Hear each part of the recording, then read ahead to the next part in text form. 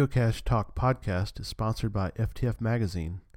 FTF Magazine can be found at ftfgeocacher.com and by IB Geocaching Supplies. The best site for geocoins, cache containers, and much more can be found at ibgeocaching.com and by Cachly. Cachly is the foremost geocaching app and can be found at cachly.com. Please make sure and let these fine sponsors know that you appreciate their support of the show. Hey everyone, it's time for Geocache Talk. Whether you're at work, in the car, or wherever you are, we hope you enjoy the show. Please give it a like and subscribe on iTunes, Stitcher, or Google Play so you get all the weekly Geocache Talk goodness.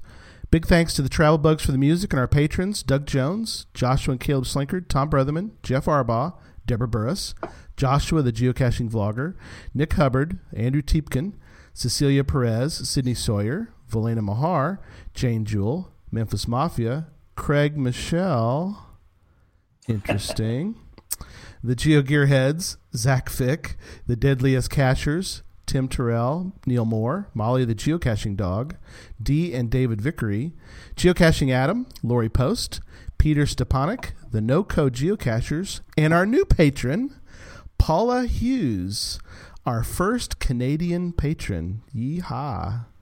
That's awesome. If you'd like to become a patron, head on over to patreon.com/geocachetalk for more details. Patrons get path tags, coins, and other geocaching swag during the year, as well as invites to special events only for patrons. Support levels start at as little as $3 a month. And we promise we're going to get another GC World game up and going pretty soon for people who are patrons. We're going to try, this time we're going to do it on a weekend, somewhere on the weekend. And so Craig will try to make sure and do a time, hopefully, that maybe you can make it because are we 15 hours different, Craig, between you and I think so. It's 11 a.m. here on Monday morning at the moment. Oh, okay. How's Monday looking, by the way? I always do that. Oh, it's funny. Fantastic day. The future's looking very bright. The future is bright. I love it. Well, let me start by welcoming my co-hosts. We're missing Jesse. He'll be on here in a minute. He's having a little bit of issues, but my other co-host is with us here now, Sydney. Hi, everyone. So, and Sydney's kind of having slight internet issues, so hopefully we don't lose her. It's going to be a good day, Gary. I could tell already. Yeah, it's going to be great. But we're going to make it. We're going to make it work one way or the other, so it'll be fine. All right, we kind of already started. Let's just jump right into show 55 for Sunday, June 25th, or possibly Monday, June 26th, depending on your part of the world that you are living in. As I welcome back to the show, Craig Michelle, a.k.a.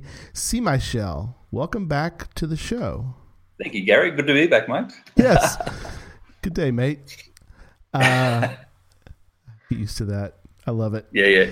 And it's just the G. It's not good day. It's good day. Like good day. Good day. Good day. That's it. Good day. Exactly. I'm gonna start saying that. I think it's good. Throw another shrimp on the Barbie. Okay. Yeah, we call them prawns, but anyway. Right. So that doesn't even make sense. Okay. Good to know. I won't say that if I go to Australia. There you go. And we need to go because it's awesome. I'm telling you. We're gonna get into. We'll get into that. We're gonna do some news first, but we'll get into all of your latest experiences. And it's like, oh man, you watch those videos and you're like, oh man, I want to see that. I want to go down there and see those things that you're, in geocache and we'll get all that. All right, let's start with some news. Start with a blog update. Sarah Murphy, our Irish friend. We're very international. This is a very international podcast, but Sarah has graciously offered to help get some really cool blog entries put for us. And so she's found some different people to enter blog entries, and they've been great so far. The latest one, the best cache I've never found, number 2, is a story about Glasgow grandeur. And so Sydney says she's going to read it. So go for it, Sydney. I did. I read it. You read it? But Tell yeah, me about because it. you asked me earlier if I had read it. So now I have. You've read it. So, right. Yes. Yes, I did. You can't rag on me anymore. I won't. Okay, so this cache in particular is in Georgia. I won't spoil all of it. You got to go read the blog if you want to, hear the whole story. But in essence, maybe a car kind of got stuck in a road on the way to a geocache, and he never got to find it. So Maybe. you can go check out the story about cars maybe getting stuck on roads on the way to a geocache. Very tough. You get off the road, and Craig's done this before too. Probably you get off the road, and all bets are off. I mean, you might get you might get stuck. Even on a bike. Exactly. Oh yeah, which we're going to talk about your riding the bike around, and so we'll get to that in a minute. So a quick update on Cachly, and Craig's a big Cachly fan too. This is wonderful. Huge. Cachly 3.0 is coming out in 4 days. That's awesome. And Nick is going to be on the show to tell us about give us all the latest scoop on 3.0. He'll be on July 16th. And so show 58. But that doesn't mean you should wait to install 3.0. Install it on June 29th and enjoy all of the wonderful things that Nick has put into this new version. So, and if you've never downloaded Cachly, it's dirt cheap. I mean, it's worth it to have, right, Craig? I mean, you love it. 100%. I've had it since the original. I'm the original Cachly fan, so it's fantastic. The updates are fantastic, and Nick is great when it comes to any questions you have. Even if you're a beginner cacher and you send him a message, he'll get back to you within a couple of hours. It's great.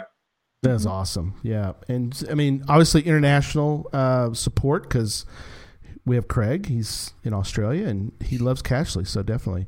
So geocaching.com came out with a little bit of information about their summer promotion. What do we call this, Sydney? Summer. I always say like a summer souvenir promotion, I guess. Okay. Yeah. And about the Mary Hyde, it's sort of pirate themed. And if you're going to do an event and you want to get the souvenir for July 15th, don't forget that you need to get your event in this week because you need to give them obviously the 2-week leeway for that. Are you, Craig? Are you planning to go to an event, or are you going to host an event for? Well, I'm looking at because I'm already hosting an event for the Canada one next weekend. Right. So I'm already hosting for that. I didn't want to host another event for the purpose of this, but there's no one else around here that are hosting, so I might have to. Yeah, we could at least have a meet and greet or. Yeah, just something for that date. Yeah, you can't miss out on souvenirs. Those digital pixels are the best. That's right. And as my wife Susan always says, you don't have to dust them. Wonderful. Exactly. Great souvenir. So,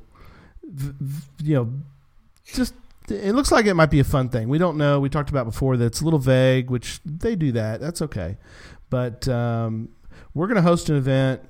We do an annual event, and so I was trying to find the right time to set up our annual event, and this one kind of came about. It's like perfect. I'll just put the two together, and so I've actually I host an event every year, and we have a really large sports park in town with softball and soccer fields and all that. But there's enough park around it that so I'm able to work in about a dozen or so geocaches in this little, well, not little, it's pretty big, but every year we do something. And so I've got it scheduled. I've got all of my caches.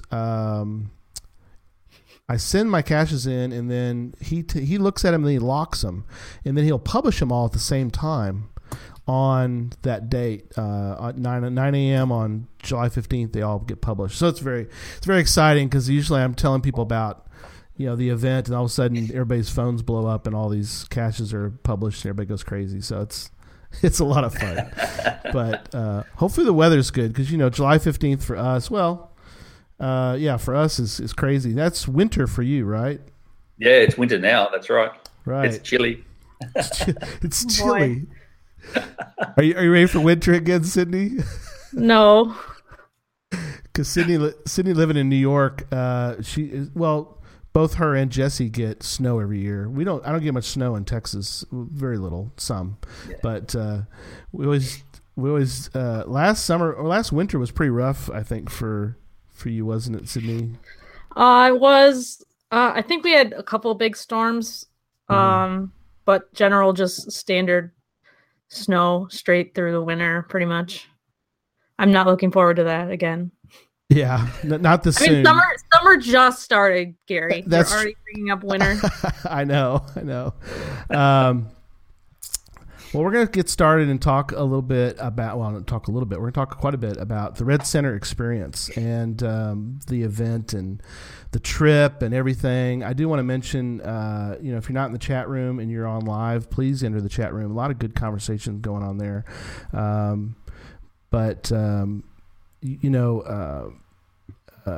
John Neville's a friend of mine who goes by Rugels, and his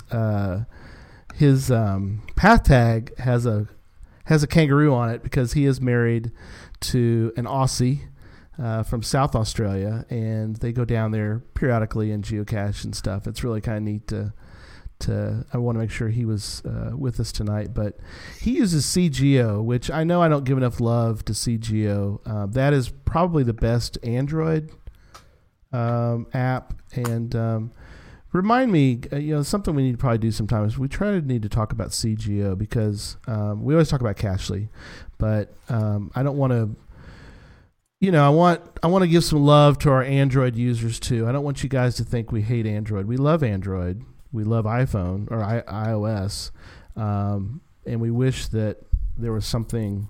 But Cachly, what's bad about these devices, I guess, is you can't write.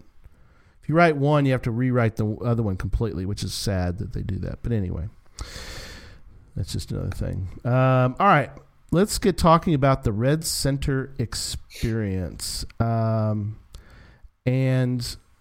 when you found out about this event, Craig, what was your initial? Were you planning this whole, or when you started the planning, were you thinking you were going to take your motorcycle, or were you? Yes. Okay. So you felt pretty comfortable that this is what you were going to do. You're going to go all the way all the way there, which it's quite a ways. You went. Is it 3 days there and 3 days back? Is that right? Well, I took the shortest route there, which is 2,000 kilometers or 1,300 miles in 3 days to get there, and then I took a longer route back, coming back through Queensland. Oh, gotcha. It took me nearly a week, just over a week to get back. So yeah. Oh, wow. Yeah, that's awesome though.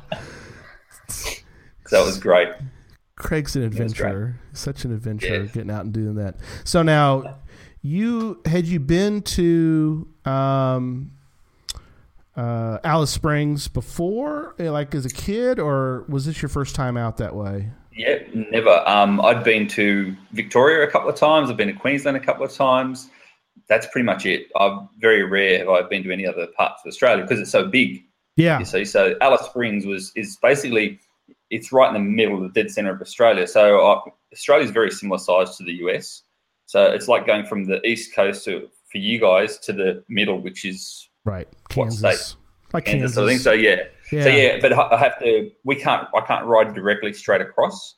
So because there's a big desert in the middle, so I have to actually ride down and around the desert, and then I rode home by the top. So I did like a big circle, big loop up and around. So it was great. It was great.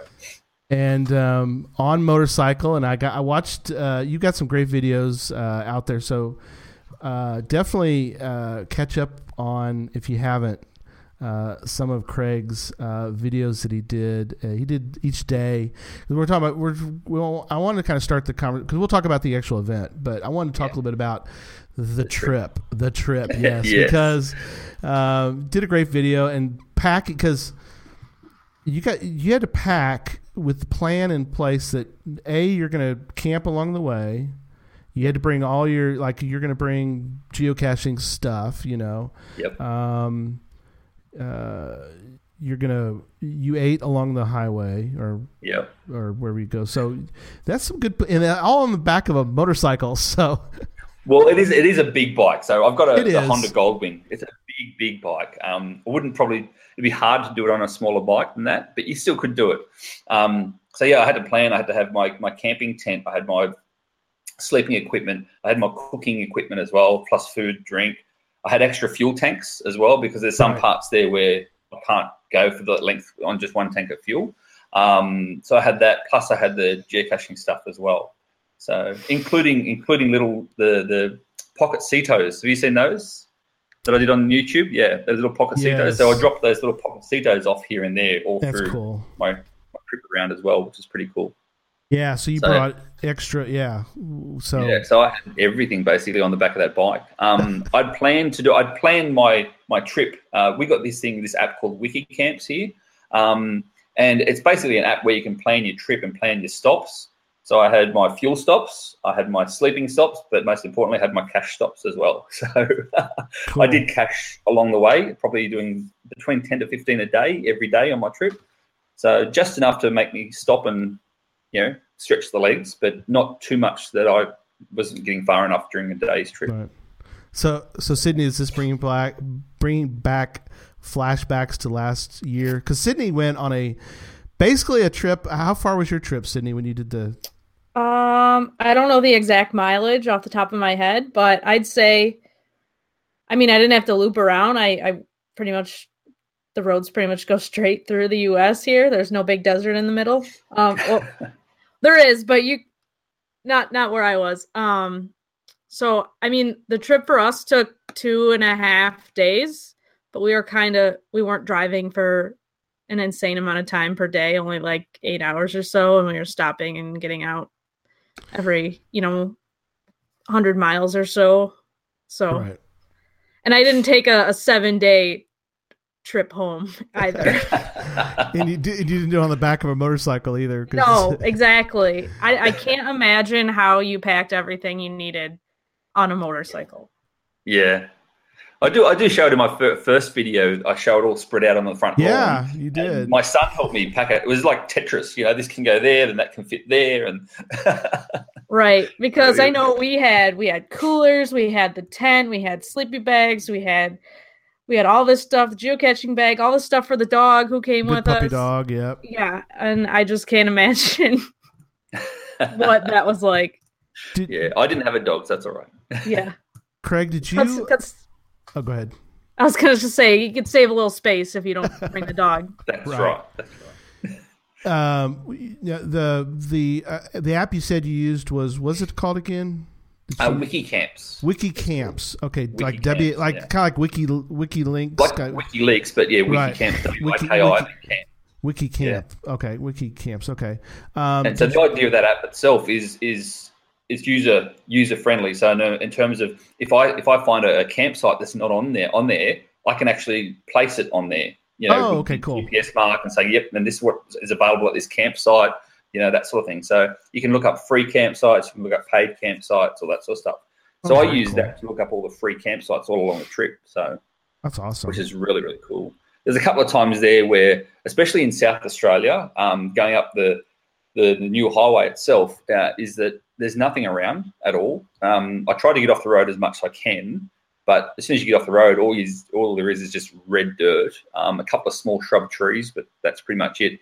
And it's quite eerie when there's no reception, no one around, and nothing, just you overnight, and it's not even crickets sometimes, like there's no sound at all. But the actual views themselves were incredible. So I saw every sunrise as the moon was setting, or vice versa. So right. The moon rises, the sunset, because it was that flattened plain. I saw the tilt, if you like, of the earth. It was fantastic. And I forgot to mention, I need to also mention in the chat room, he's in our chat room a lot now, which I really love because he's funny and seems like a really good guy I'd love to meet. If I mess this up, please just, I apologize now. Psych One Maggot? I think it's Sick One. Sick One. Okay. He lives, so Sick One, put in the chat room exactly what, I know you live north of, or do you know, Craig, have you ever met him? No. Okay, he's a geocacher. Lives. Okay. He's north of you, but I'd be curious to know, just for fun, to find out where he is in relation to. I think he says he lives north of where you're at. But anyway, yeah. Did you use Project GC at all for? And Sydney, you did get it right. Of course, Sydney got it right. I never get them right. I mess them up all the time. So, did you use Project GC at all for the caching part of it, or what did you? No, I use Cachly for everything. I only use Cachly. So the only thing I had was my phone. That's it. Cool. I use the phone. I was thinking about the planning part. Did you, as far as finding caches along, did you make a list, or how'd you just put it on, just throw it in Cachly? Yeah, well, I use obviously just the GC first, and just did caches along the route, and I did each day. I knew where I was traveling each day. I had them as a pocket query, and then using Cachly, just save them to the offline list. And of course, using Cachly as well, all my maps are offline. Like I downloaded the entire Australia offline, which just took up minimal space. Right. And so there was times where I couldn't use any other mapping apart from Cachly Map to actually make sure I was going in the right direction. So it was good for so many things. That's right. So you use the geocaching app, sort of an atlas, to get you. An atlas, exactly. And make sure I'm going in the right direction in the morning, that sort of thing. Yep, this is the way. Because it didn't require any internet. So no data needed, or no internet connection, which is great. Another beautiful thing about Cachly is that you can because the GPS in your phone will work, you just don't have any signal, which is great because Cachly allow for all that. So exactly. Sick One, by the way, Craig, he lives in Bundaberg in. That's in Queensland. That's North Queensland. Bundaberg. Yeah. Yep. So if you're ever up that way, y'all you get together and do a little geocaching. So very cool. Absolutely. Very cool. Absolutely. So it's neat. We get good connections here in us to all our friends and our Aussie friends. So, what are some geocaches you did along the route, especially since Sydney's here and Jesse's having some internet issues? We're going to talk about Earth caches. Yes. Yay! Because everybody on the show right now loves Earth caches. Well, yeah, I do too. I love them. In fact, there's not as many around me. But anyway, talk about some of the caches that you did along the route, because it's kind of neat. Well, obviously, because there's so many along the route itself, I tried to limit them to just good quality caches rather than quantity. Obviously, I did like a lot of TB hotels, the bigger size caches, letterbox caches, try to mix it up a little bit. But I had to actually do a lot of the Earth caches along the way, because they take you to a place where, and it's normally they take you to a place where you can go and actually touch or feel what you're looking at, rather than just a lookout where everyone else goes, where every other member of the public just goes and, oh yeah, look at that beautiful scenery. And this can take you to a place where you can actually go down closer and whatnot. So things like the Great Salt Lakes in South Australia, which Rugels will know about as well. Like that, they were fantastic. They were unbelievable. There's one of the Salt Lake, but it's got an island in the middle of the Salt Lake, and where you're looking at it from, it does look like a floating island because it's a mirage effect. Yes, it was like a floating island. Gotta check out that video, because it does. It looks like it does.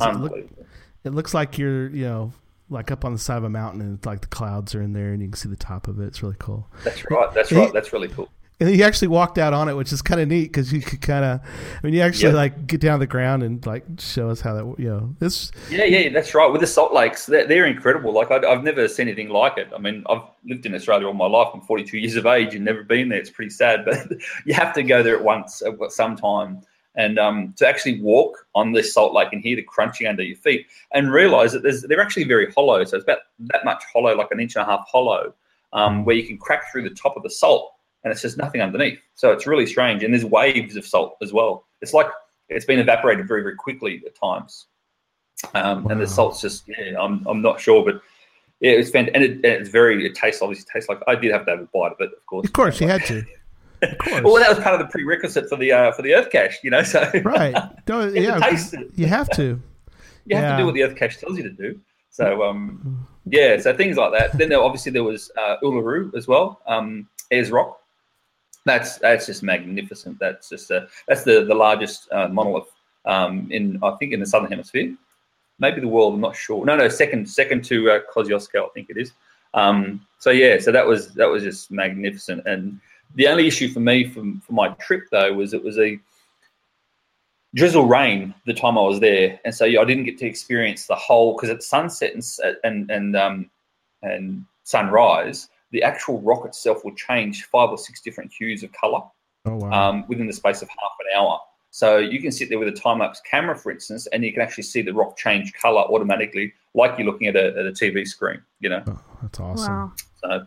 So I have to go back there to actually see that properly. There you go, another trip. But exactly. You ended up doing, gosh, you said before the show started you did maybe about a dozen Earth caches. Yeah, I looked at my my log itself, and I got up to about 20 Earth caches in my trip. Wow. So between 20 and 25 Earth caches in the trip, so that's pretty cool. Sydney? Yeah. There you go. Go to Australia. Great. I know. I've always wanted to go to Australia, especially because my name is Sydney, and so I want to go to Sydney, Australia.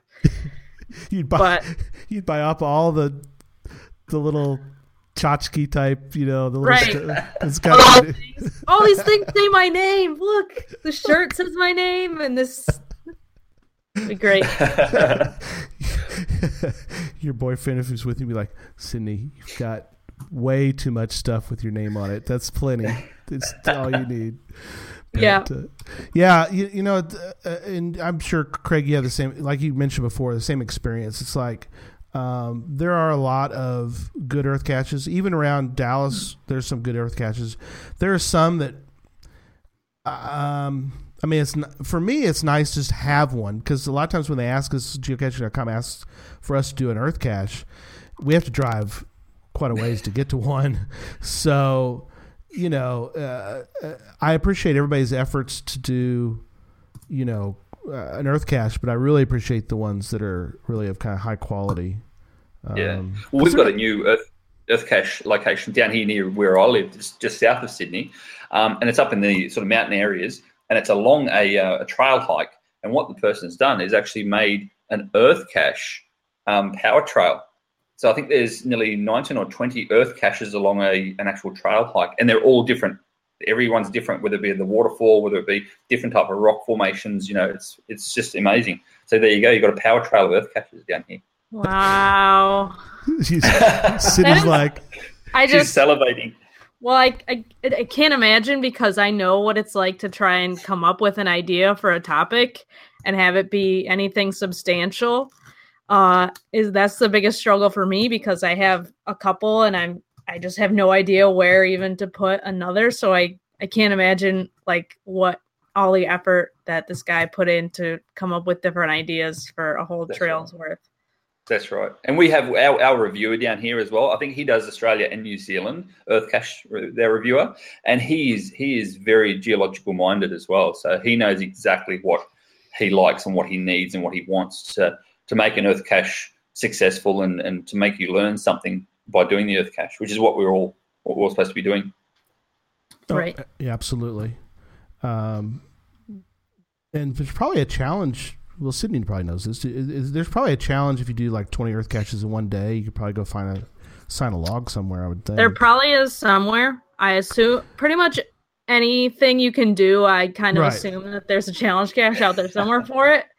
Well, yeah, long as it's long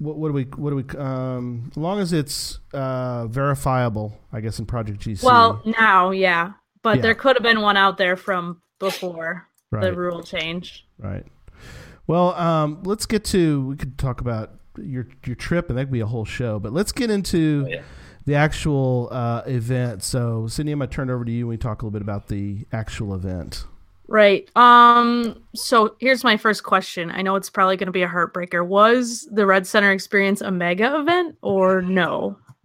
No, it wasn't. Oh. I know. Even though it was the most funded event we've had in Australia ever in terms of monetary value, we had nearly 30 Garmin giveaways, for the prizes. Wow. We had fireworks at the end. We had live bands playing. We had movie night every night. We had, all these magnificent experiences. It didn't make mega because I think personally of the remoteness. So we had a Facebook page called The Pilgrimage to the Red Centre, where everyone who was going had access to the Facebook page to say, this is how their trip's going. Everyone that was there, apart from I think 2 or 3 people, everyone else that was there spent a minimum of 10 hours driving to get there. Wow. Everyone stayed on site as well, which was a magnificent sort of big camping site. So because of the remoteness of it, look at me, I traveled 3 days to get there, and I'm not the only one. The remoteness of it, we made, I think it was 460 people signed the log and clicked the attend. So it was close, but no cigar, unfortunately. I mean, we did speak to, or the producers did speak to the to GC, and they just said, look, sorry, 500 is 500, which is fair enough as well.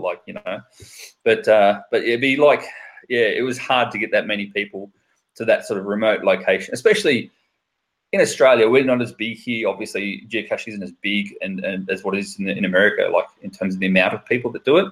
So pretty much a good 80% of geocachers in Australia went to this event, but it still didn't make mega. So it's hard like that sometimes. But you look like you had a great time. Oh, yeah, whether it's a mega or not. And this is what I've been spruiking to people.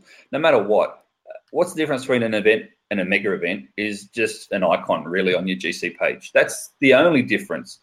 For me, whether it's a mega or an event, I enjoy the social aspect of it. I enjoy getting out there and chatting to people, going a full day's hike and caching with people, that people you've never met before or seen before, but you have something in common with. So for me, that's more important than a little icon at the end of the day. That's awesome. So I see you wrote something kind of unique about this event. Something about travel bugs and raffle tickets. So I didn't know that was unique until you guys brought it up. So what happened is that they wanted everyone to bring in travel bugs to obviously into the event. Not a problem. And so what they offered, because they had so many prizes, they offered for every travel bug you drop into the event, you get a raffle ticket for, and which then you can be get awarded a prize. So everyone was collecting all the TBs throughout Australia, bringing them all into the Red Centre. So every time I went past a TB hotel, it'd be empty. It'd be already be taken. Everything would be gone. So I signed the logbook. Yep, I know why. But when we got there, I think there was just under 900 trackables were all dropped into the event, which is pretty cool. That's incredible. And they awarded a few Garmin prizes for that too. So Garmin were great as well. Garmin come to the party with so many different prizes, and Garmin were there. They had a stall there as well, which is really cool. Very so cool. They were there too. And so many people come away with this little handheld Garmins, and everyone was excited for it. So it was great. But that's the raffle ticket. I didn't know that was actually something unusual. I thought that happened at all of them. But oh yeah, no, I don't. I think if the word got out that people would get raffle tickets to bring travel bugs, it would be like thousands and thousands of them, because I don't think, Sydney, I don't ever heard of something like this. I have never heard of this. I don't think they do this in the U.S. Well, it's a cool idea. I don't know. Because I would just activate a bunch of trackables and right. Here you go. So we some people probably did that, and there were some people there with a bag of them, but most of them just, as I said before, they hoarded the TB hotels as they came into the centre. So pretty much every trackable that's been in Australia now has been to the Red Centre. Which is awesome. Now, yeah, it is. Did you make room to drag a bunch of them back out of there when you were done? No, I just was very selective with the size of the ones that I took. So you took them because and then you kind of could sort of disseminate them as you went back home. You could kind of drop them here and there. Exactly. And I'm a good geocacher in terms of I actually read the goal before I take the TB. So I'm one of those. You're a good man. I am. I'm one of those. And so the goal is, for instance, to go to Queensland. Oh, I'm going that way. No worries. I'll take this one. But yeah, if you wanted to go to Western Australia, I'd leave it there. So. Which you're a good man, because we could do a whole show, Sydney and I, on a travel bug that's supposed to go east and it goes to California. You know, you're like, I put east. Come on. So well, see, this is how good I am then, because I've got a TB hotel that I made myself as well, with great help from West Virginia Tim on the actual locking mechanism. Just chuck him out there as well. But I've got 4 different compartments.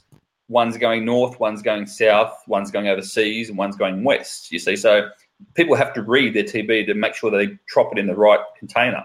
And then when you pick up, you go, okay, I'm going north, so bang, take those ones. So yeah. So I've even got that in my TB hotel.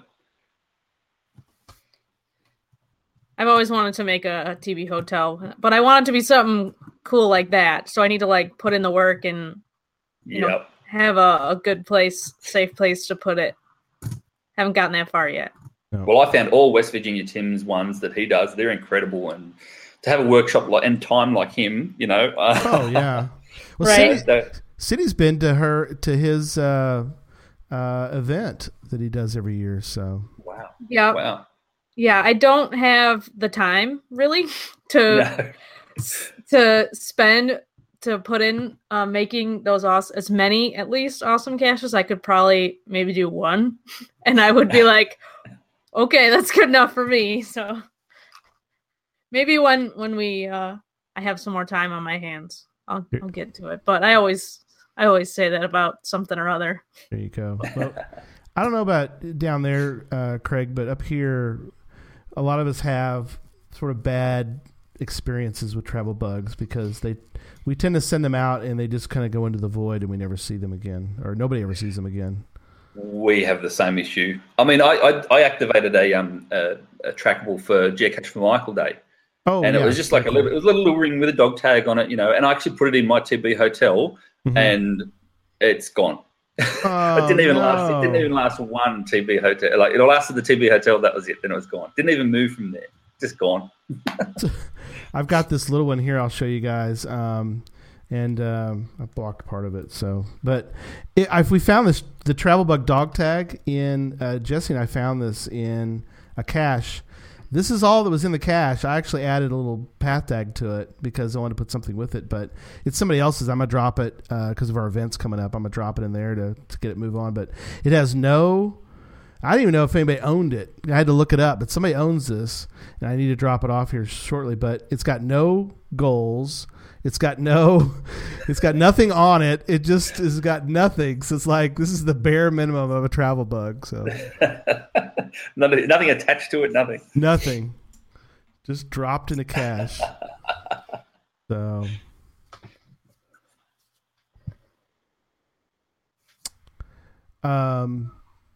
let's talk a little bit about the event itself. What are some things that come to mind that you guys did? I know, and go watch the YouTube video. It's in the show notes, but or I think I put in the show notes. There's one in there. I'll definitely put in I'll go back and put those in right after the show as well, so people can get those. But obviously, we'll talk about your vlog on YouTube. But what are some things that come to mind that really stand out for you? Well, for me personally, it was the camping every night with friends. You know, it's like an event that just doesn't end. That's what I like. That's what I liked about it. But being in the red centre of Australia, the climate was just absolutely perfect. The weather, the temperature was perfect for caching. Like, it wasn't too hot, wasn't too cold. Every morning, everyone sort of got up, grabbed their breakfast, their bacon and egg rolls, and a cup of coffee, and off they went. And being in the red centre of Australia, they had made, obviously, a lot of power trails throughout everywhere. And they were going everywhere, these power trails. And power trails would lead to, obviously, existing earth caches, such as, you know, there's different gaps in the earth and whatnot that they're just amazing, where Aboriginal people, like the first people in Australia sort of thing, they would make their different areas, and it'd have it all in the Earth cache about what you'd learn so much just from the Earth cache itself.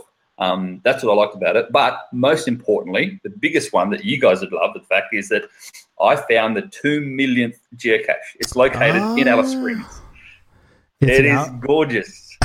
It is gorgeous. Awesome. It's a good sized cache. Oh, good. You do have to do a little climb to get it, and it's got the best. It's got a great view to it. So, yeah, it's just so happened to be a great 2 millionth cache. That was this.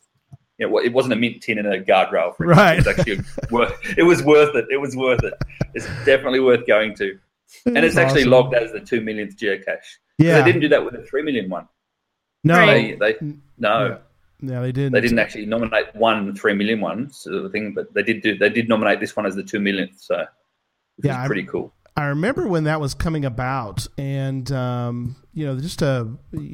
worked out that it turned out, obviously to be a great one. I kind of wish they would have just sort of nominated a 3 millionth, just to kind of. I mean, Sydney and I and Jesse were all watching. We kept refreshing the screen, and what's bad is people don't think about it because they're like, "Well, which was the 3 millionth?" Well, it's hard to say because you have to realize that geocaching.com, it's going, exactly. So Craig's going like up and down because people are archiving all over the world. Just in general, they're just archiving. People are putting out caches, and so it's fluctuating. And so, at about the time it hits 3 million, which was the 3 millionth? I mean, because was it, like I said, it's very fluid. If you ever go to geocaching.com, go to filters and just sit there and refresh on the thing, and it'll tell you, it'll keep changing. So, well, rumor has it that it was in New Zealand. Rumor has it, but I think that rumor was started by New Zealanders. Probably, maybe. Just pick one. We're okay with it. Just pick one and call it the 3 millionth. Exactly. Yeah, it was so funny. I remember that day because Gary was texting us and he was like, "It just went over," and then I would go in. I'm like, "No, it didn't. It's like 5 less," and then I would refresh again, and it would be like 3,000,005, and then it would go back down to 2,999,996 or whatever. And yeah, it was just jumping up and down, and he would be like, "Oh, it's there again." I'm like, "No, it's not." We're at 3,037,720 right now, and wow. I don't know if people were really, because it's just sitting there right now. So apparently, right now nobody's archiving anything. So Sydney, go archive 2 or 3 of your caches real quick. I did the other day, actually. I did too. I had to clear out the park because I had put out new caches. So all of the last year's caches are now removed. But anyway. Back to the show. That was and Gary, someone, I think Peter, just asked how many geocaches died at the event by venomous snakes. Yeah, how many did you guys lose this year? Well, none, thank goodness. Oh, none this year. That's awesome. None this year. See, a lot of people don't understand when it comes to our natural habitats, such as snakes and whatnot. Unless you disturb them by turning over a rock, for instance, and putting your hand into places where you haven't looked first, you're not going to get bitten by anything here. Like people, and I do, I talk it up to say, like, oh, look how tough I am. I live in Australia. But at the end of the day, they're more scared of you than what you are of them. So, but in saying that, though, the Northern Territory and that sort of area are very prolific for snakes, including, I think it's the number 1 deadliest in the world. It actually lives in Alice Springs as well. So, but no, you don't see them. They're very rare that you see any of that sort of stuff. So you see a lot of the kangaroos and other things, and a lot of lizards you see, which is pretty cool. But yeah, there's nothing too deadly around here. But as long as geocaches from overseas come and visit me, I can actually take them and they can be, not be harmed. Right. Don't they have like I can be their guide. Don't they have spiders like this, like, the size of like your face, like a lunch, like a dinner plate, like really large, huge spiders, like they're all over the place, right? They're called huntsmans, and they're a pretty bad name. They're called a huntsman spider, but they're harmless. Like they're scary looking, but they don't really. They can bite you. They can, but do they? No. They're actually good for getting rid of like mosquitoes and stuff, and small mice. Right. So leave them alone. Mice. Small mice. Wallabies. They just kind of take out anything. So no, I'm kidding. Yeah. No, that's cool. So no. Yeah, that sort of stuff. I mean, as I said, just if you pay me to be your tour guide while you're over here, then I can make sure that no harm will come to you. Perfect. We will do that. Yeah.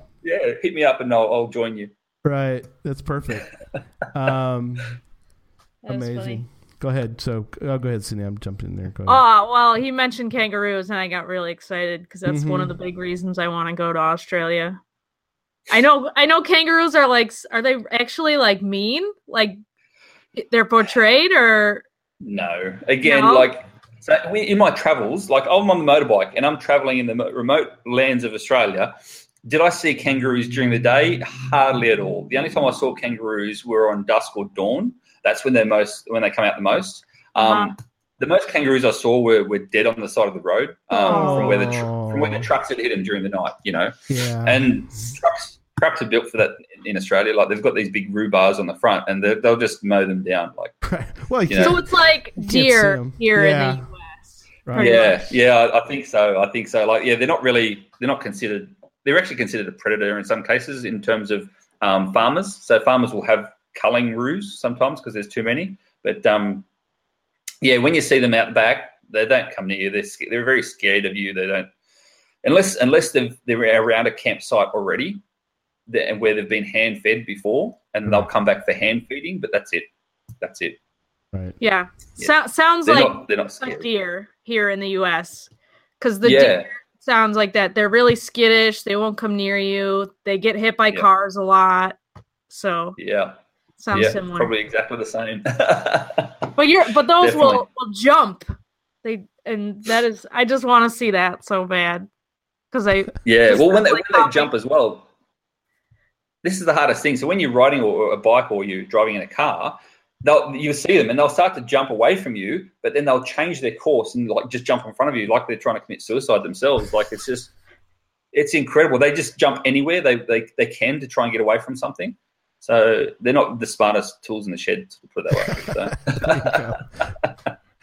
And emus are the same. I saw more emus as well. Emus are great, but they're dumb. They're just they'll be way off the road, and the rest of the flock will be on the other side of the road, but they'll run across directly in front of you to be with their flock rather than just to stay away from you. You know, right? Just get plowed over. So, you've got like ranches, obviously, like everywhere else in the world. But do you guys have a lot of fenced, like, private property out that way? I mean, you're out in the middle of kind of nowhere, so no, not really. I mean, there's fence lines that go across. This is what I found quite strange as well. So there's fence lines that go across the road, but they hit the road, and then you'll have a cattle grid, like a cattle grate across the road. And this is on a main highway where the speed limit's like 130 kilometers an hour speed limit. You know, you're doing quite a big speed, but then you've got to go across this cattle grid. So on the bike, on the bike I had to slow down and then keep going. Yeah, really. Yep. So, but no, there's not really that many sort of private property locations out there. It's very open and very sparse. Right. Was it difficult to find campgrounds, or you're probably okay with you could just pull over anywhere, right? Pretty much, yeah. You could just pull over anywhere, but you did want to try and get somewhere where there's some time or some space off the road facilities, because those cattle trucks and stuff come through overnight. And we're talking trucks, we're talking road trains. So we're talking a prime mover, but it's got like five trucks behind it, like five actual trailers behind it. Trailers, yeah. Wow, that's cool. Yeah. So the big road trains, and they make a hell of a noise. So if you want any decent sleep, you try and get off the road as much as possible. Get a little ways out of there. So, yeah. Exactly. So yeah, no, that was pretty cool, and the remoteness of it was good after you got used to it. Right. So doing it by yourself was a bit sort of strange, or not strange, but yeah, a bit of an experience. Next time I'd probably go with someone else just to have someone to talk to, not just myself. Yeah, because you're although I could chat for hours. Yeah, I was gonna say you're a social guy, so it would work great. Speaking of being very good on the social thing, now we're going to talk about your Periscope because I find that fascinating because you do so great with the Periscopes. But your videos that you did on the trip, like your day ones, your all that, and then all your information or all your vlogs that you did at the event. You told us before the show you did them all on your iPhone. Just the iPhone. This is all I had was my iPhone. That's it. Nothing else. I'm on a bike. I can't carry big camera equipment and whatever else. So I do snippet videos as much as I can during the day with the phone. Just using the video phone feature. That's all it was. And then overnight, especially if I had no connection, no one to talk to, I'd then sit there and use iMovie on my phone and do the editing, Wow. on the phone. So I could do all the editing. I even did the voiceover, while the fire's crackling in the background, I did the voiceover, things like that, which just made everything very easy for me to complete that, and then I could just upload it when I get Wi-Fi, And so I did everything on the iPhone, and even all the event video, all on the iPhone. So wow, caches on Cachly on the iPhone. I didn't use any other device apart from the iPhone. So no Garmin, no GPS, nothing else. Right. So Sydney, where you should be able to vlog every day now too. Yeah, sure. Well, it is amazing what the iPhone can do. I mean, I assume that Android takes just as good video. I haven't had an Android in a long time, but iPhone has the built-in iMovie, so you can record the video and do your editing and the voiceover, whatever you want, all on one device.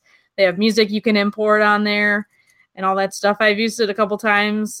It's just kind of pretty easy to use, and then it's all in one spot, and you can upload straight from your phone, and I feel like it works out really well. Plus, the video quality on the iPhone these days has gotten significantly better.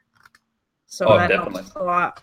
Definitely. I did use an app called Filmic Pro to actual film, because with the Filmic Pro you can do the contrast or the aperture separately and lock it in or the focal point, or you can change focal points as well manually. So I did use Filmic Pro as the app itself for it. Is it Film MC Pro? Is that how you would spell it, Craig? Or I think so. Yeah. Okay. Film IC Pro. Oh, Film IC Pro. Gotcha. Film IC Pro. IC Pro. Gotcha. Wrong one. That's okay. Straight up. Yeah. Yeah. It's like a red banner. Oh, okay. That's all right. Cool. Cool. Very cool. So, Craig, why don't you tell us a little bit about your Periscope account? So I've Periscoped for years when it first came out, and Joshua Johnson, he's the one that put me onto the Periscope when he started doing it as well. But then I took about a 12-month break because it wouldn't work on my phone. I got a new phone and it started working again, funnily enough. So I've been back on Periscope now for nearly 12 months, doing them almost daily. And so I basically I'll go to a GZ location or somewhere similar, or maybe even it's just a waypoint if I'm doing a multi. And I'll just scope from there to say g'day and to everyone else around, show people where I am, show the different cache types we have in Australia. So it's a pretty good following at the moment. I mean, I think I'm sitting just on around 800 sort of followers at the moment, which is pretty cool. But they love to join in live, and then they can chat to me live and ask me questions live while I'm showing. So that's what I like about. That's what I like about the Periscope. So when you can interact directly with people, it's fantastic. Yeah. And you're doing a streak, right? Are you still doing that? Well, I'm doing two types of streak at the moment. Oh, I'm a crazy nutter. I'm doing just your normal streak, every day caching. That's fine. And I think I'm up to 590 days straight at the moment. So that's just a normal streak.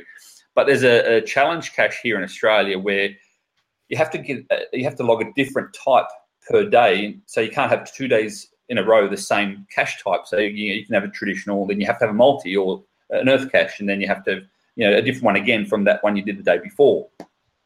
So I've completed that because that was 31 days, and so I completed that a while ago.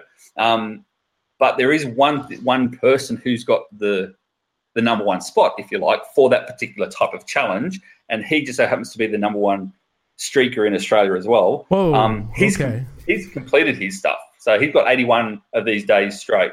So I've got to get a minimum of 82 just to beat him at something, because I'm not going to beat his streak, because he's been streaking now and he's still on the streak for 6-7 years. So, yeah, he's Bella at Waggy. His name is. He's incredible. So Craig can't tie him. He's not going to do 81. He's got to do 82. I've got to do 82. I have to beat him by at least one. So, all right. And funny enough, I've put a message into Project GC about a challenge checker because I thought to myself, this is a great challenge to do and to put out for people. And if that was the case, then I'd go to 100, and then I'd make people do 100, just to be evil. But but unfortunately, Project GC came back and said there's no challenge checker for it. So under the new rules, we can't put it out.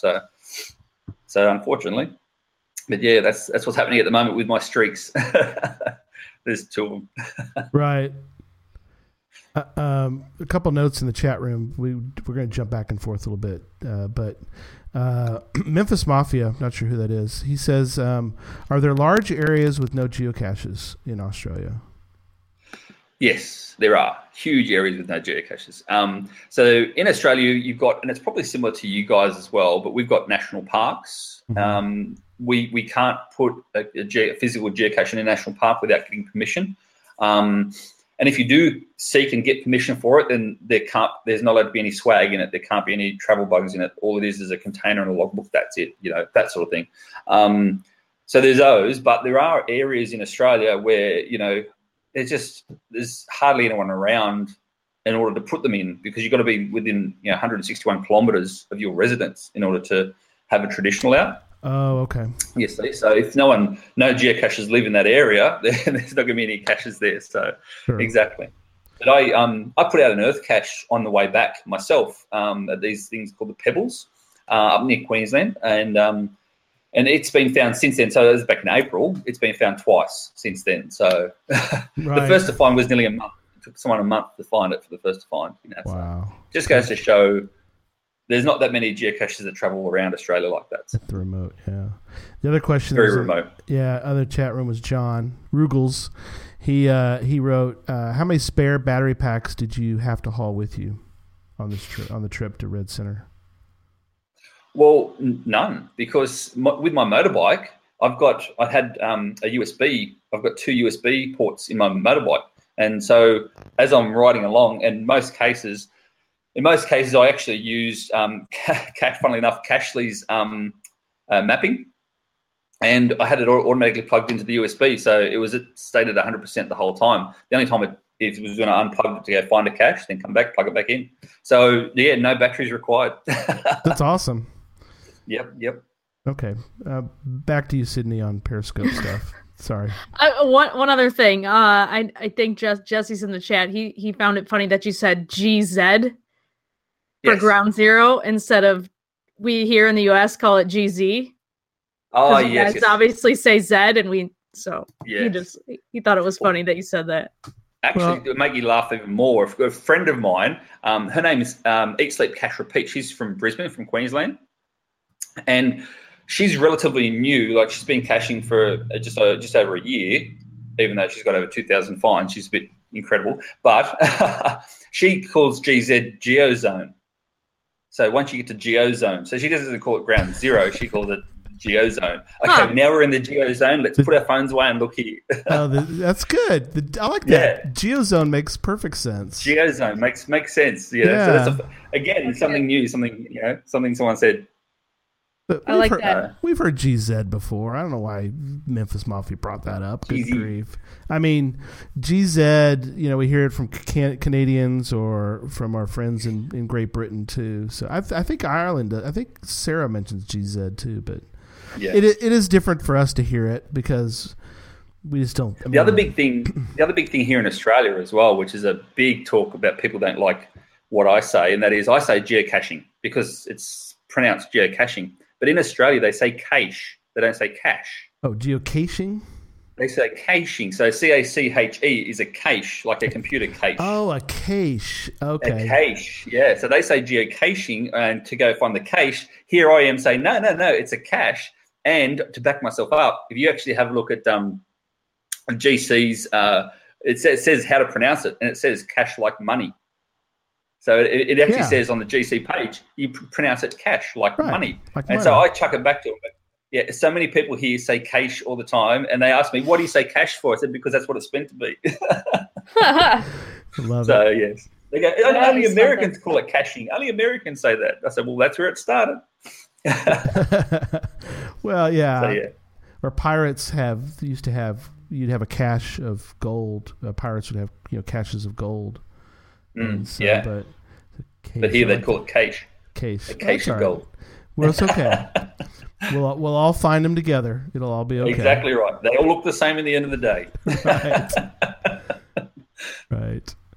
That's right. All right. Well, let's. We're kind of starting to run out of time, so let's jump into your geocaching trips planned for later this year. Do you have any? Yes, I do. I've got a couple of big ones planned. So we have another challenge cache here, me and challenge caches here in Sydney, actually, and that is you have to find a geocache in every state and territory of Australia in one calendar year. So for me, what better year to do it than this year, because I've already done most of them in one trip. Absolutely, yeah. So so we've got an event over in Western Australia. It's called Western Australia Goes Big. I'll be flying over there. I won't be riding. It's just way too far. I'll be flying over to that for the weekend, have the event there, and get my cache in Western Australia. That leaves Tasmania. So Tasmania is technically overseas because you've got the water bridge in between, like Hawaii for you guys. Sure. So I'll be doing a fly-in, fly-out there. So I'll be flying over there, walking outside the airport, grabbing a cache, jumping back on a plane, flying home. But it'll be a one-day thing, that one, just for the challenge cache. Yeah. That is something. And how many miles away is that from where you live? From where I live itself, you're probably looking, I think it's around 3,000 kilometres. So that's roughly around the 2,200 miles for you guys, for just Tasmania. So, and Western Australia is further again. So, yeah, Western Australia is a 4.5-hour plane flight. So you're going to fly all that time just to get off the plane, go find a cache, and get back on the plane and go home? Yes, just so I can do this challenge in Sydney. Now that is dedication right there, folks. Yes. So that's my upcoming ones for the rest of this year. That's awesome. So, yep. 3,000 kilometers, 1,864 miles. There you go. Wow. That's a lot. Here you go. I'm not doing anything like that. Jesse might. Jesse would be into that challenge. Well, he would want to just drive around the whole country and get them all in like 2 months or whatever, 2 months straight. We should have a challenge for that in America. Surely one calendar year you do every state in America. You could. I mean, some people just did the 48 states in like 7 days, I think. But that is something. That is a lot of driving, not a lot of sleeping. You got to have a big group to. I would not do that. Not a lot of quality caching. It's like, thank goodness there's one under a lamppost. I mean, that's all you're looking for at that point. That's right. The easiest, most, Yes, whatever's closest to the road. Yeah, there's a map, Craig, that it gets put on Facebook quite periodically, but it's what's the shortest route around the U.S. that you could do and catch all the 48. So that's always fun to talk about. We always talk about. We should do this as a group, and we could That's only the 48. Yeah, well, true. Yeah, because you have to fly to Alaska and Hawaii. Well, you could drive to Alaska. You could drive to Alaska. You could. I have to fly to Tasmania. I can't drive to Tasmania. That's right. Take a boat ride. Yeah, that took a while. All right, we're having way too much fun. All right. Let's jump into GIF for a moment because I think it was last year, Craig, that you were chosen. Your GIF was chosen, and it was a good one. One of the chosen ones. You were a chosen one. Yes, and very humbled by it too. And I liked your. It's funny we watched the GIF at our Texas challenge event, and so we watched every one of them that was in the finalists, and but I thought yours was was the best. So thank you, Gary. it was. You're just saying that now. No. You had a story. Yes. It was a neat story. But anyway, so you got to top it. You got to be in that list again this year, right? Yeah. Well, I've done all my filming for it. I've got the storylines down pat. I had several people message me about what I should do from Australia, of which I've selected 3 of them and put them all. I could actually put them all together and paste them all and make a story out of it. So done all the filming for it. I started to do the editing. I managed to just get it down below the 4-minute mark as well, like 3 minutes 58, like ridiculous. Like I had to cut so much out of it. It's incredible when you've got a good storyline and you want to do it. But my main issue is that I didn't read all the terms and conditions. Oh no. So I'm actually wearing this shirt in the video. Okay. And this shirt has a logo which promotes an upcoming geocaching event next year. That should be fine. No, it's not. Oh. So what I did though, I will say this: I put it out there to the geocaching video community on Facebook and said, "How do I blur out a logo?" I had Joshua Johnson message me. I had all the different bloggers messaging me different ways. I managed to find a way to do it. It's going to be very tedious, and I haven't finished it yet. But it's going to take me a couple of extra hours to do. But I should be able to do it, which is really cool. Well, that's good. But... So that's in the process at the moment. So hopefully that'll be finished in a couple of weeks' time. You'd think they would be okay with if it's a geocaching event. You can't promote a geocaching event on the GIF. It's Geocaching Film Festival. You should be. I know. So I could wear a Cashly shirt, but I couldn't do an event or no. No, you can't wear a Cashly shirt either. So you can't. Can't promote anything. I can't put a geocaching.com shirt on. Yes, that's the only thing you can do. Oh, so when I did, this is ridiculous. If you noticed my my gift from last year, I actually had to use the you'll see a picture of my phone, and I had to use the original GC app. I couldn't use Cashly app. Oh, really? To show that part. I can't use any particular other. I have to use GC only. So the only symbol I could have on here would be like geocaching.com symbol. Wow. That's the only thing you can use. You can't have anything else. You couldn't have geocache talk on there. Nothing else. Nothing to do with my vlog or anything.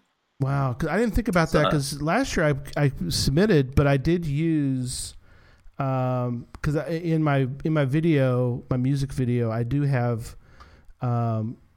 showing it, and I did go ahead and do geocaching because I figured I didn't want to do Cashly because I don't know exactly the relation. I mean, I know that they allow him to use the API, but anyway. So, but I didn't think about the fact that would have disqualified me. But wow, yeah, it's a possibility. See. So lucky I went through the terms and conditions. Otherwise, I would have done all this work, and they've turned around and go, "No, you're sponsoring sort of thing." So yeah, well, we're looking forward to seeing your videos, or your GIF. But yes, this one's going to be different to the last. This one will have a number of different laughing points in it. It'll showcase the different parts of Australia as well, which is pretty cool. Not just a beach. That sort of thing. So, but the hardest part for me was also, trimming it down to under 4 minutes. That was incredible. Wow. That's crazy.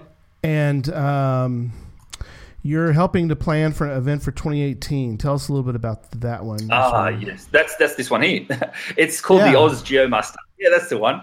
I'm sure you'll put the GC code in the film notes. Yep. GC74CH7. Look at that. I know it off by heart. It's terrible. That's okay. So yeah, I'm in the committee for it, and this one should be a mega. And cross fingers, we're at like 230 will attends already, which is good. It's in April of next year, so over our Easter period next year. Mm-hmm. Now, anyone international looking at coming to Australia, this is the time to come because you can fly into Sydney. Sydney's the biggest airport in Australia, and everything flies into Sydney and out of Sydney. No dramas. You can fly into Sydney, you can hire a car or hit me up for a ride. And then we travel only like an hour and a bit north, and you're at the event. Oh, cool. And so you stay at the event, we can got accommodation there, the whole lot. So everything's there. So it's only an hour and a bit north of Sydney. So if anyone from the overseas is going to hit up Australia, this is the time to come, because then also 2 weeks after the event, we have the Commonwealth Games here, but they're in Queensland, but they're just a little bit north as well. Right. So they're only like a couple of hours north drive again from there, and you're in Commonwealth Games. So wow, that's awesome. Yeah. So it's and on the north coast of New South Wales, just north of Sydney. Wow. I like how you put a note in there about that. There's plenty of things to climb for Zach, so he could come and do that. Oh, there is so many things. Actually, a quick story for you for Zach as well. Sure. There is a cache that I did only recently. It's a multi-cache, so you go grab your waypoints. But the final, the GZ, it puts you along a Zach would love it. It actually puts you along a knife point of a cliff. So it's probably about a foot and a half wide, this edge of this. Wow. And you've got a cliff one side and a cliff the other side. So it's actually a knife point. Once you walk across there with sort of a bit jittery nerves, then you get up to like it looks like a toothbrush sort of top, but you have to climb up with a toothbrush. And how you do that? There's an angle on the rock, and it's quite a decent angle of the rock. The rock is smooth, so there's no footholds, there's no handholds. You've purely got to rely upon the friction of your shoes in order not to fall 100 meters. And it's on the top of that. So Zach would love it. Zach would love it. Oh, he would. He'd get to the top and then do a backflip or something. You know what he does. Right. Exactly, he would. He would. He'd walk along the knife point and do the backflip, like a gymnast. So yeah, that's the recent one that I've done. Yeah, I'm not gonna do. Yeah, that's not my speed. I don't think Sydney would do it either. So. I don't. No, he would love it. That sounds pretty scary. Yeah. I mean, there was a couple of people I did it with, and a couple of them started crawling across the knife edge because they didn't want to walk. They got a bit frightened doing that. So, but yeah, that'd work. Do that. Do it that way. So. Yeah. All right, Sydney, you got anything else that you can think of? I mean, I know Craig really wants us to come to this event, and I would love to, but I'm just dreading a flight to Australia is so long. It sounds. But to come to a place where you were named. I know I have to come. At some point in my life, I have to Make go. sure you bring an empty bag so you can take all the Sydney, souvenirs with you. I have to bring a whole separate suitcase just for all the stuff I'm going to buy.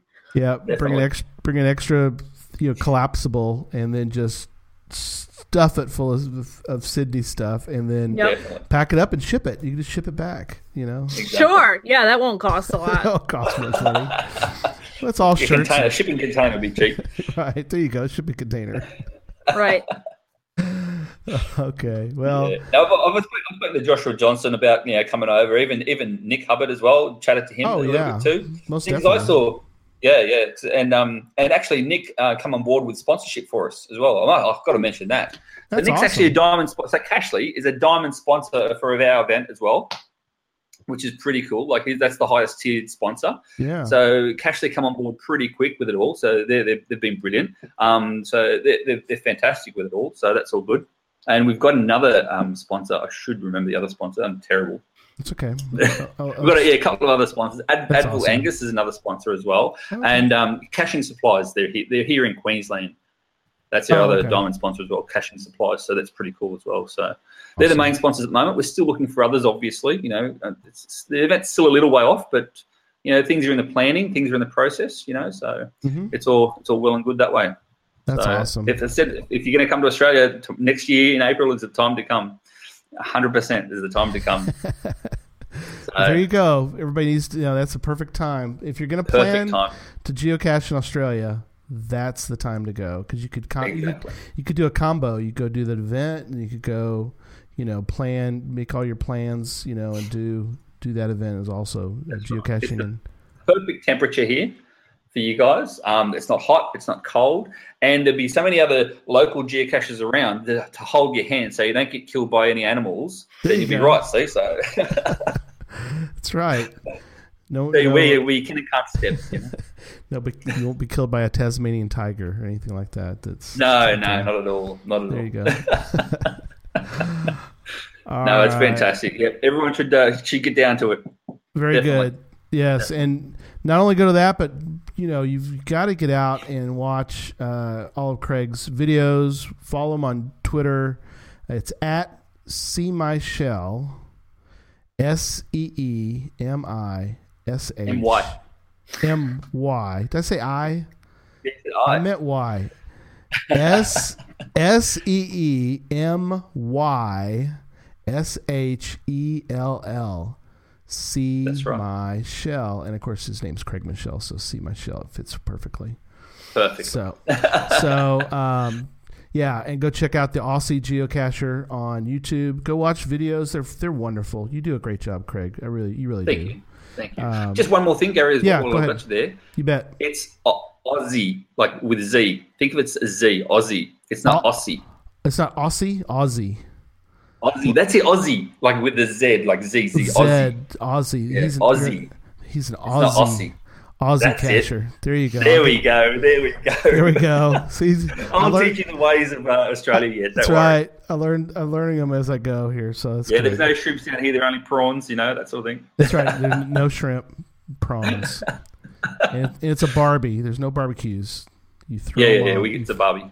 You throw them on the Barbie. Yes, that's Excellent. right. Well, We'll get it. Yeah, that's awesome. Well, coming up on the show next week, we have on Geocaching Katie. We've got another vlogger. This is awesome. She's going to talk about, she's in grad school. She's vlogging. She's geocaching. How does she juggle all these things? And so Katie's going to tell us about how she's doing that. And then 2 weeks away, we've got Brett Rogers on the show. He's an interesting fella. He has one of the most incredible multi-caches in New York City. And he's going to talk about geocaching in New York City, which I think is going to be fascinating because I don't know how you would do it in a city that size. It just boggles the mind. But and then in 3 weeks, Craig, your buddy's going to be on our show, Nick Hubbard. Yes. Talking about Cachly Update 3.0, and that's on July 16th, show 58. So anyway, hope everybody enjoyed the show tonight. Please email us your comments at geocachetalk@gmail.com. Don't forget to follow us on Twitter at geocachetalk. I'm at Gary Slinkard, one word. Jesse's at Memphis_Mafia. And we missed having him on tonight, but he was in the chat room, so that was nice. Sydney is at ShermanatorGC, and Facebook at facebook.com/geocachetalk. Show can be found on iTunes, Stitcher, Google Play. I need to look into Pocket Cache. I think Pocket Cast. Some people have mentioned that one, so I'm going to try to add them. It's on Podcastpedia, so if you have a favorite that you want us to do, definitely email us, and I will work on getting the podcast on your favorite medium that you listen to podcasts on. And, of course, you can go to our Geocache Talk website anytime you want to catch audio, video, and Sydney keeps up with all the show notes as well, so it's a team effort for that as well. So don't forget to click on the subscribe button because that will keep you informed of when we're on. Sometimes people forget, and it's nice to have that. So please subscribe so that you can see and hear the show on a weekly basis. Until next week, don't just talk about geocaching. Go down under to Australia and see the Aussie geocacher. And go geocaching. Thanks very much for having me, Gary. And I just got to say one more thing. Yes. See my shells. I'm the Aussie geocacher. I'm over and out. Good night, everybody.